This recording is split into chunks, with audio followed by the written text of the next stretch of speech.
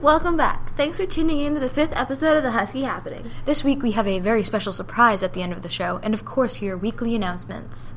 We are going to start with the announcements. Did you know there's only one more week till winter break?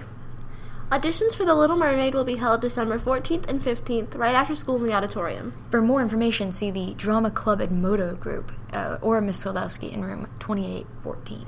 Boys basketball and wrestling has started, and matches and games are every Tuesday and Thursday. Come out to support the HMS teams Tuesday for basketball at Hungry Creek and wrestling at home against Wilder.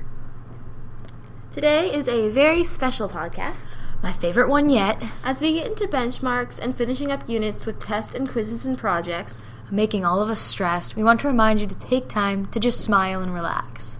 That's why today we are dedicating our show to all of you by making you laugh by counting down our top 10 best stupid jokes. Coming from both me and Kaylee this time. Here we go. All right, I'm telling the first one. I was wondering why the Frisbee was getting bigger. Then it hit me. Number 9.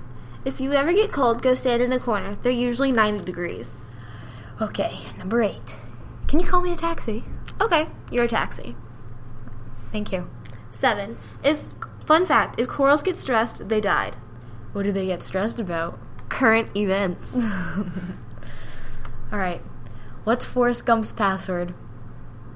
1 Forrest 1. 5. I told a chemistry joke once, but there was no reaction.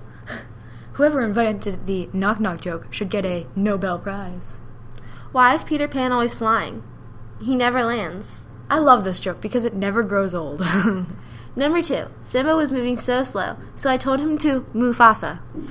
And finally, the best joke ever told. What do you call an alligator in a vest? An investigator. That's all for this week. Wait. One more. Why couldn't the bike stand on its own? It was too tired. All right, see you next week for our holiday special. Bye.